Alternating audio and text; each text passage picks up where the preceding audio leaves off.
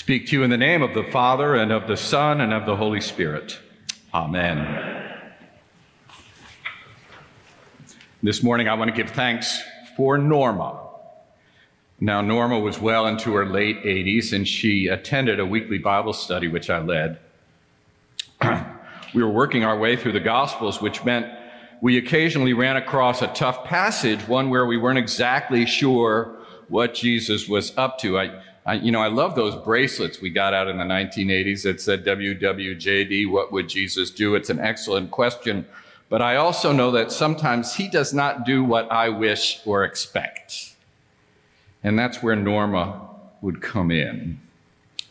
We'd come to a passage we didn't quite understand or even like, and folks would get all worked up about it, and Norma would say, I really don't understand this passage either, but that's okay. I know that somewhere in the Middle East, there's some undiscovered cave in which there is a clay jar that has a scroll in it that's going to clear all this up. We just have not found it yet. I loved her non-anxious response to things beyond our understanding. She taught me about trusting in the spirit of the hymn that says, we may not know what the future holds, but we know the one who holds the future. Now, don't get me wrong, I'm not necessarily proud of it, but I often wish Jesus had a communications director or press secretary or spin doctor or someone to say, don't say that. Peter tried to play that role, and Jesus said, get thee behind me, Satan. I often wish that whoever put the New Testament together had taken some editorial license to get rid of passages that hurt our head or derail our neat theological trains of thought, but that didn't happen either. So this week and last week and next week and probably beyond that, we're going to hear strong and often hyperbolic statements out of the mouth of Jesus, and they can be hard to take, and they can be hard to take in. And such is the case for me with Jesus' pronouncements about divorce. I'm a child of divorce who came to see my parents' divorce as the better of a few very bad options. When they explained to me that they were getting divorced, they began by saying, it's complicated. I serve in a culture where by some accounts 50% of marriages end in divorce. And I would have preferred if Jesus didn't offer what reads to us as a pretty sweeping pronouncement on the subject. At least I would have preferred not to have to preach on the text. Especially on a day after one of the best, most joyous weddings ever. Divorce is always complicated, never free of pain. We can soften this a bit by saying Jesus wanted to minimize the capricious nature of divorce in his patriarchal culture, where a man could divorce a wife simply because she was displeasing, simply because she maybe made a bad meal. I've read that this is a defense of women who might be left with no one on their side, left with no resources. Maybe that softens it a bit. Maybe it softens it to say that other voices in Scripture provide a different picture of what happens when a marriage is to be dissolved, that our Scripture and tradition don't speak with one voice on the topic. Maybe that helps. But here is what I hear the Spirit saying to us this morning as we await the discovery of Norma's clay jar. And it comes in the form of questions. What is it that makes Jesus mad? What triggers his indignation? We have two examples of that kind of reaction in today's gospel, but there are others in the gospels. Maybe the most famous is the time Jesus went in the temple and turned over all the tables, getting rid of those who had turned the temple into what he called a den of thieves.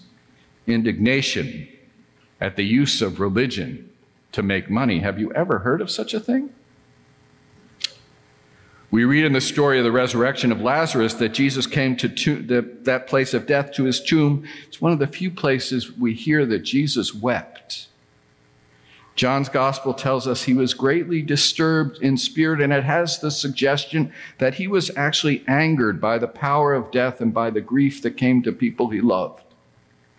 Have you ever shared that indignation? We read in today's story that Jesus is put to the test by those who want to trick him, getting him to weigh in on whether divorce is permissible to get Jesus to commit to a no-win stance, guaranteed to anger somebody.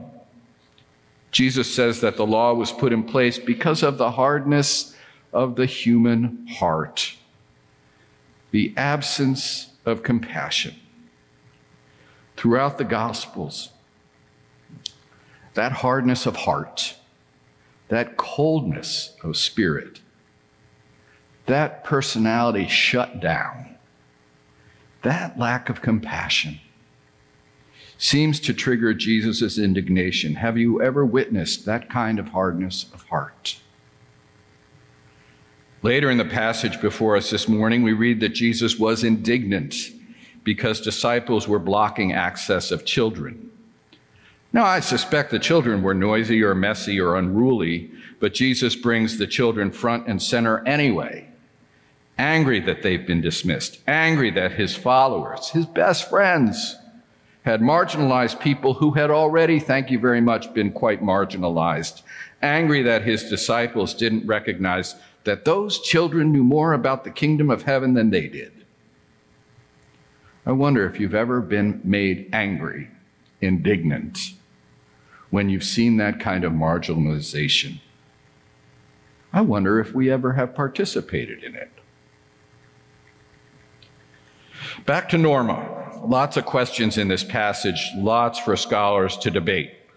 Here's one more question that occurs to me along the lines of what would Jesus do?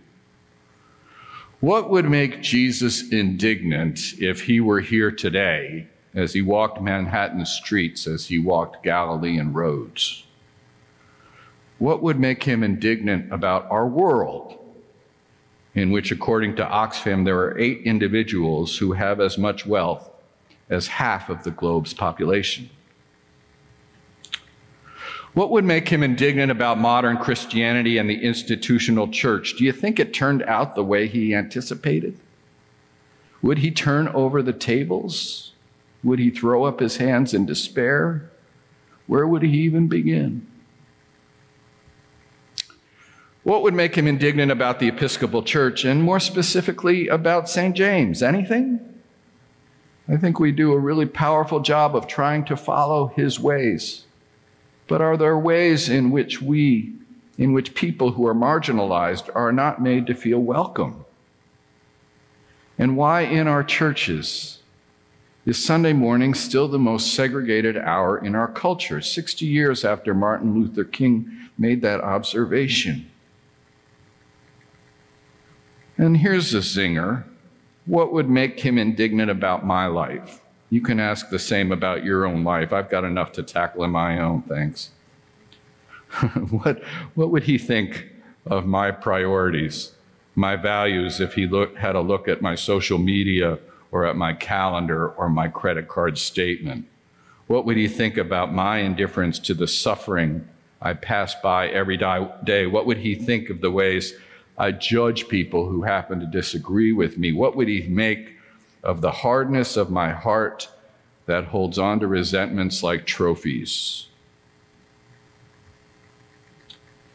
It's both interesting and chilling to me that the objects of Jesus' indignation are not the usual suspects, not flagrant sinners or criminals or prostitutes or lepers or beggars.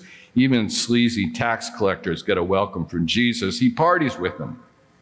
It seems again and again that his deepest, most fervent indignation is directed toward religious leaders of his day and even toward his disciples. And that's a caution, because religious people, good churchgoers, maybe even clergy, can fall into a way of thinking that says explicitly or implicitly, "Dear Lord, you have no idea how lucky you are to have me on the team." But if we're able to embrace the notion that we are all works in progress, if we recognize that we might indeed do and say and think things that would trigger Jesus' indignation, some of which we're aware of, some of which we're totally clueless about, we can begin to see that we're all in this together. we can see that what ultimately matters is that we are on the receiving end of the wideness of God's mercy, like the wideness of the sea. As the hymn text says, such grace is broader than the measure of our minds. Because here's the good news. The indignation of Jesus is not his only word, and it is by no means his last word. It is rigorous in its intention to widen our hearts, open our hearts, warm our hearts, to shape us into the persons God created us to be, to shape this church into the community God desires for us to experience, to shape our world into a place where all find compassion and respect and dignity, and where we walk together in the way of love. So we ask, how are you and how am I? How are we being formed in that way? How is our church being shaped in that way? May God give us grace to walk in that way with wide and open and warm hearts, trusting in the one who holds the future even and especially when it defies our understanding. Amen.